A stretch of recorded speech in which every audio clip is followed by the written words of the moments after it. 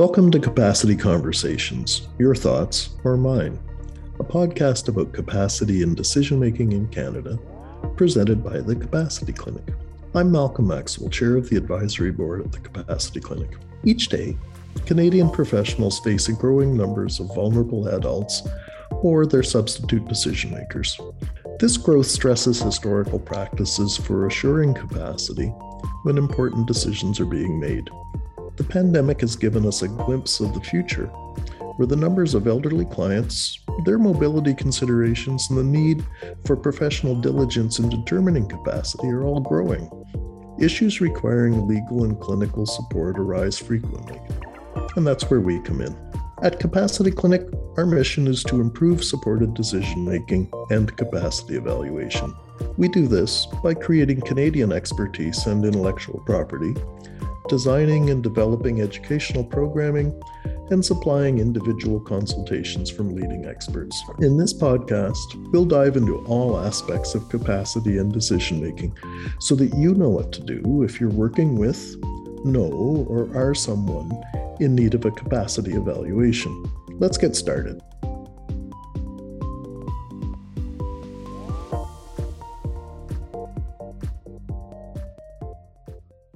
Welcome back to another episode of Capacity Conversations. Today, we are fortunate to be joined again by the Capacity Clinic's Medical Director, Dr. Richard Schulman, and Capacity Clinic Advisory Board member, Dr. Arlen Pichet. If you listened to earlier episodes, you'll recall that Richard is a geriatric psychiatrist and Arlen is a neuropsychologist. Both of them have specialty interests in the area of capacity assessments. In this episode, we'll be diving into the role and value of retrospective capacity assessments, while also detailing the difference between retrospective and contemporaneous evaluations, both of which we provide at the Capacity Clinic. Thank you, Dr. Schulman and Dr. Pichet, for being with us today. Thank you. Thank you. From earlier episodes, we know that the idea of capacity is task-specific. A person can have capacity for one type of decision and not necessarily have capacity for another. And over time, in various court decisions, different tests have evolved to fit some of those situations. Can you give us a sense in your respective practices what kinds of decisions often come to you for advice as to whether the person has capacity, just so our listeners can have a sense of the different groups of decisions? Well, I can lead off a touch with some discussion of the medical issues that commonly present from a capacity perspective when I complete assessments in the hospitals, which will often revolve around choice of accommodation. Can they go back home or not, despite the medical issues present or the cognitive impairment present? Do they understand and appreciate the risks associated with going home or not, the safety issues? And again, going back to a comment you just made, Malcolm, capacity is a continuum. An example of a common medical issue I've been asked is, can someone provide consent to a certain treatment? Some treatments are much more complex than others. A certain degree of cognitive impairment may not render someone impaired from a decisional capacity perspective for a certain medical choice, but maybe render them impaired or unable to make choices about something much more complex. So we always have to keep that in mind. So it's a wide range of questions related to various personal, financial matters. Richard, why don't you tell us a little bit about some of the more legal tests like testamentary or inter vivos gifting, those kind of things? Yes, I find that a very common question is an older person has a pre-existing power of attorney for property. But the question is for the attorneys for property, should they now take over the management of the property from, usually it's the parent. So you don't need a declaration of incapacity to get statutory guardianship by the public guardian and trustee. It's really a question of the attorneys to know to impose their duties, to inform the bank, to inform investment companies, this type of thing. So this is a very common scenario, and this is not a service here in Ontario that's covered by OHIP services. So this falls outside of healthcare. It's providing an opinion typically to a lawyer is often involved assisting the attorney for property, and there may be opposition, there may be conflict. The older person may even have a lawyer. It may go into a guardianship application. So dealing with these types of complicated family conflicts, sometimes over competing attorneys, the parent may have signed multiple powers of attorney. Is the person capable to do so? These type of things that are really outside of healthcare that we see commonly. So capacity is, even for an individual, it's dependent on the time and the task that they're undertaking, the decision they're making, and I guess the broader situation they find themselves in. Yeah, very much so. One of the types of capacity, one of the important decisions that all of us need to make at one point or another is the making of a will, more broadly a testamentary capacity. Richard, can you help us understand more specifically the considerations as to whether or not someone has the capacity to embark on making a will? So in this scenario, we're contacted because people are presumed to be capable, but sometimes an older person will go to a lawyer and the testamentary wishes might seem controversial. There might be a decision to disinherit the child, for example, or disproportionate gifts within the family. And there's often family conflict, and there's concerns that what is the decision-making capacity of the person? If there's pre-existing cognitive impairment, are they able to understand the nature of their assets? Is there any mental illness impacting this decision to possibly disinherit one of the children? Are they suffering from delusions, from a dementing illness, the most common cause of delusions in the elderly, for example? And also, what are their susceptibility to being unduly influenced by one of the beneficiaries? What's the relationships? Is there a confidential and dominating relationship? So the medical expert can assist the lawyer to understand if there's any underlying mental health pathology that could compromise their capacity to make a will. And there's a straightforward legal test from case law that the lawyers know, and the people who do this work, who do these evaluations, we know the legal test. And so we can evaluate the person's abilities to meet the criteria of this legal test and evaluate their ability to learn information and whether there's underlying pathology affecting their mental state. So that's where the medical expert comes in to assist the lawyer in the case of someone who wants to make a will or change a will in late life.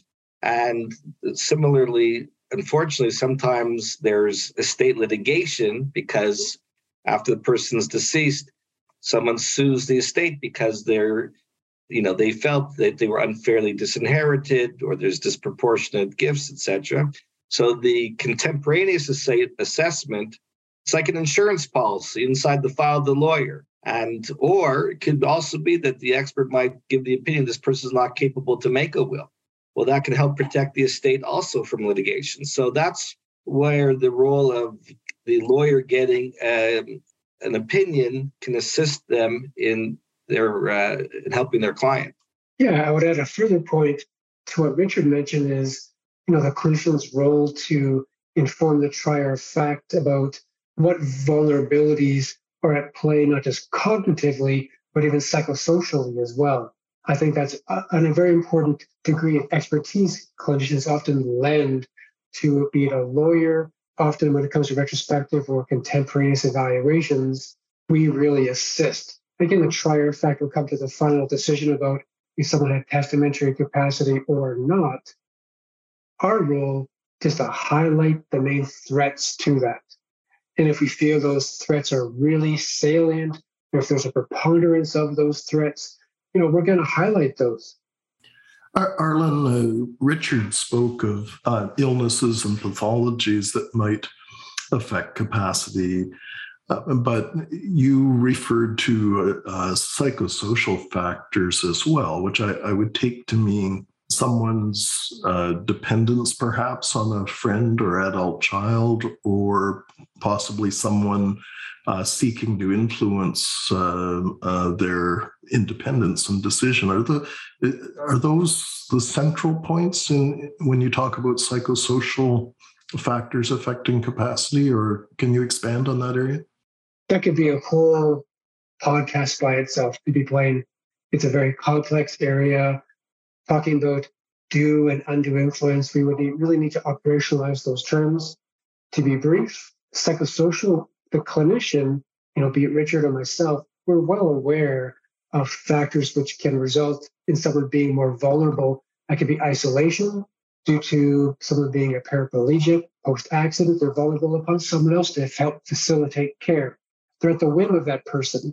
And there's lots of, mental health can render you more vulnerable as well. Degree of cognitive impairment can also render someone more vulnerable. So there's many factors to consider. Availability of family, bringing caregivers to the home, etc.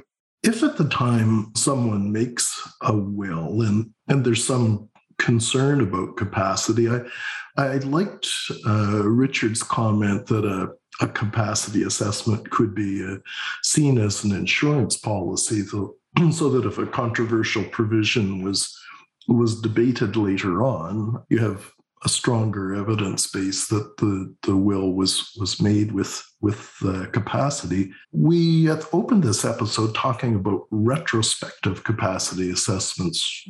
Richard, could you give us the thin definition of a retrospective capacity assessment? The retrospective is after the fact, so it's looking back, and typically it's related to litigation over an estate.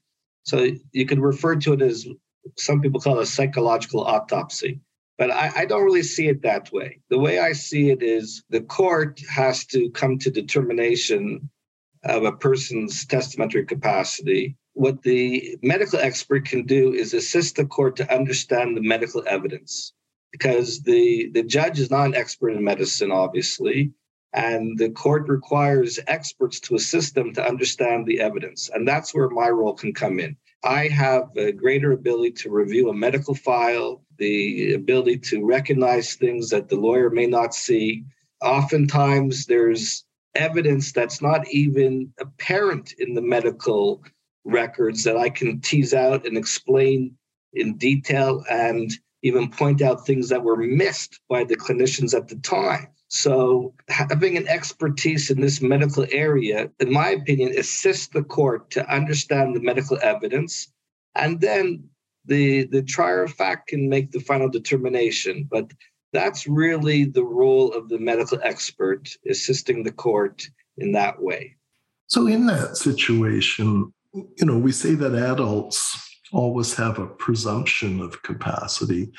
If I was to make a will and it was challenged at a later time, does the court begin with the position that I was presumed to have capacity? Or maybe if I put the question differently, when either of you are asked to offer an expert opinion, is it the person that made the will who's presumed to have capacity? Is the person making the challenge required to have a higher burden of proof to overturn a will? How does that work? This is more of the legal determination of the burden of proof. And so really the expert is impartial. It doesn't matter which side of the conflict retains the expert. You have to be nonpartisan, impartial. Your report is really to assist the court. You're not a hired gun for one side or the other.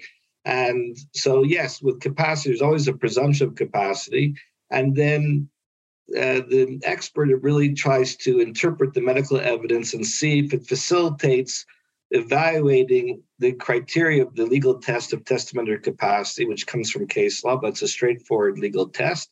And you try to determine if the person probably would have been able or not able to have met the criteria for the legal test, and that's how you assist the court. So as clinical experts, you're not advocating one position or another, you're simply offering your best expert interpretation of the situation. Correct.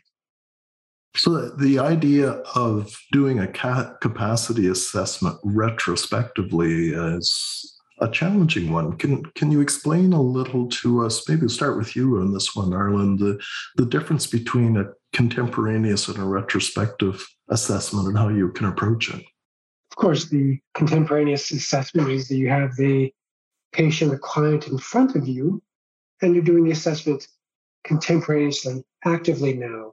While retrospectively, the person has passed on, the ability to provide a strong retrospective opinion is typically based upon the quality of the documentation reviewed or available. If you have a very small quantum of documentation, the person never was hospitalized, you're relying upon just some collateral reports from vested third parties, the quality of the documentation is not as strong.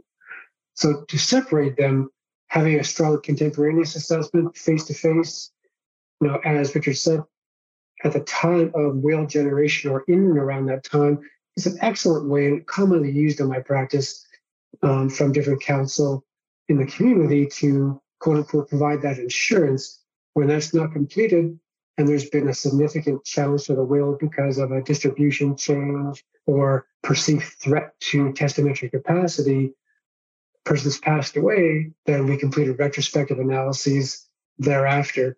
But again, it's a very arduous process, often lots of documentation to review. And again, as Richard mentioned, our expertise lies in being able to pull apart this documentation with a different field of view, with a different scope than others. Richard, anything you would add to that?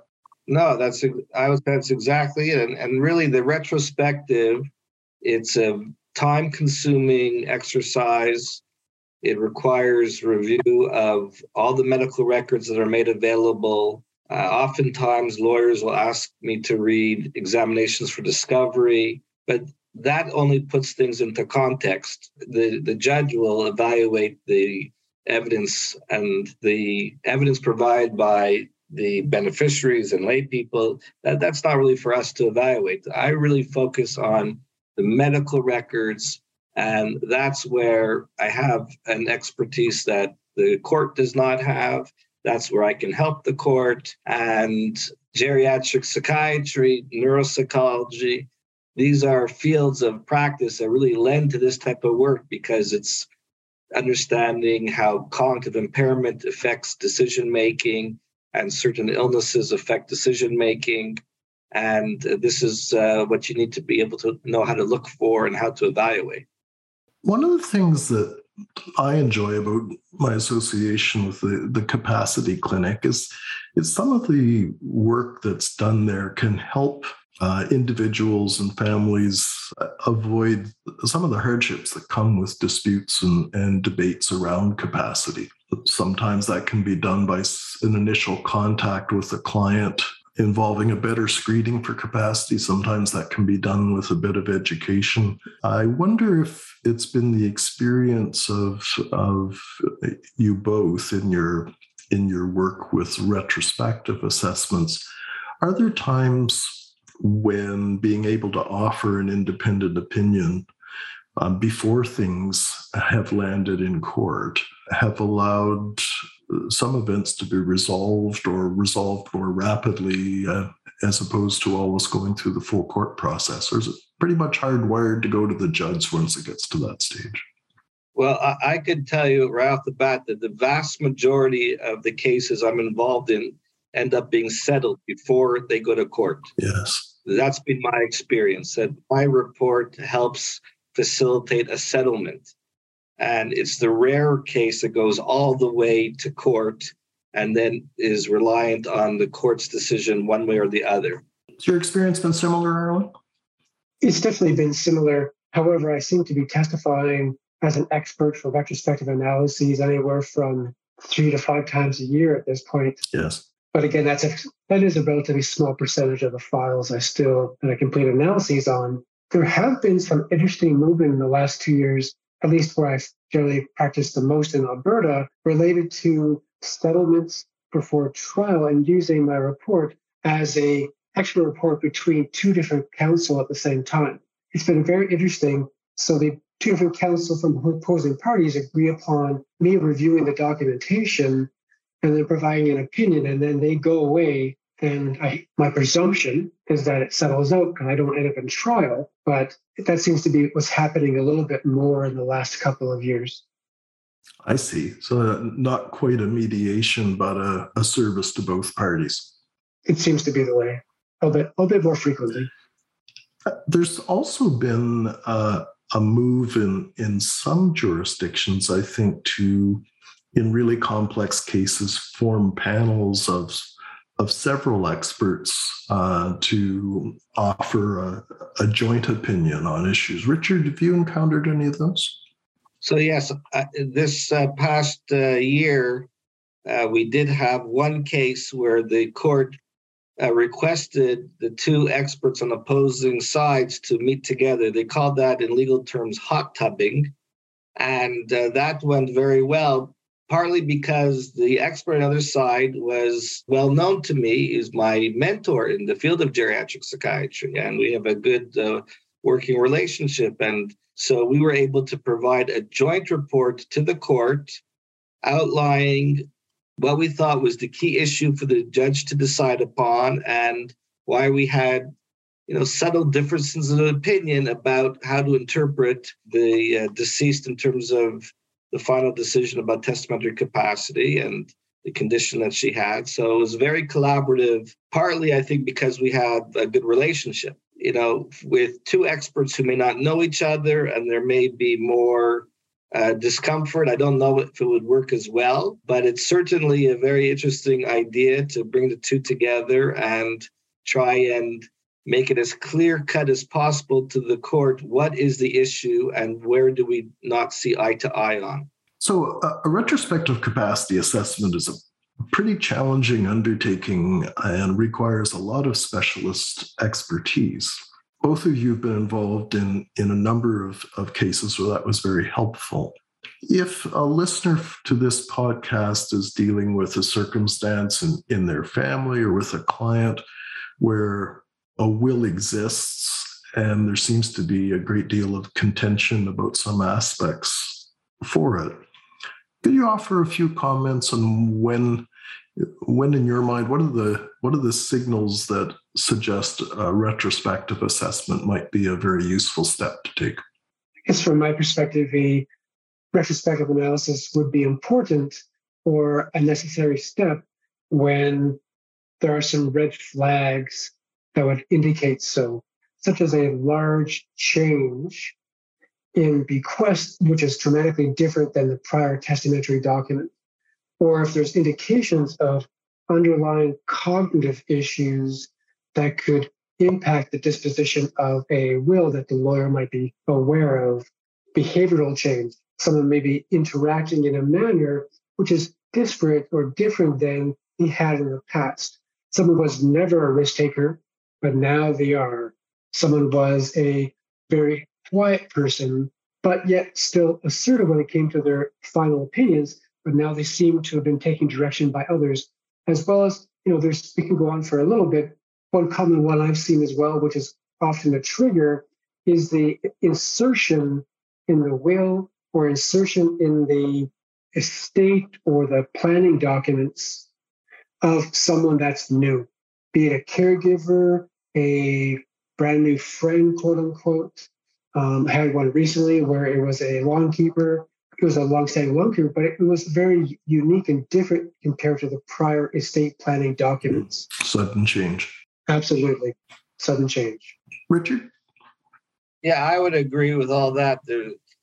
But where I find the very interesting cases for me have been where the will is done in a close proximity to a recent hospitalization, and including wills done in the hospital, the so-called deathbed wills. Mm-hmm. So these are excellent cases where the medical expert really can assist the court and can assist the client retaining the expert as well, because there's often a lot of medical data, and the time proximity close to making the will, it really opens up to a lot of material that we can use to assist the court process. So these are particularly type of cases that the medical expert can be assisting in.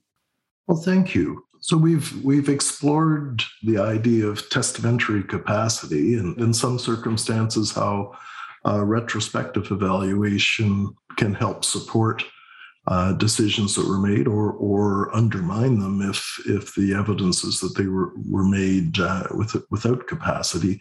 But It's a very important tool that comes up in very difficult circumstances. We're fortunate at the Capacity Clinic to be able to offer through Dr. Pache and Dr. Schulman their expertise to do retrospective capacity assessments. I'd like to thank you both, Dr. Schulman and Dr. Pache, for being with us today and giving us more insight into testamentary capacity and the differences between contemporaneous and retrospective capacity assessments. And thanks to our listeners for tuning in. Be sure to check back for episode 5. Thank you very much. Thank you for tuning into this week's episode of Capacity Conversations.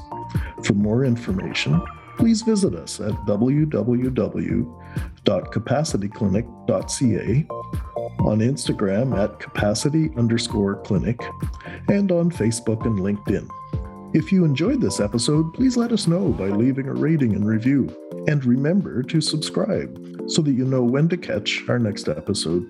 Please join us in this conversation about serving older Canadians better.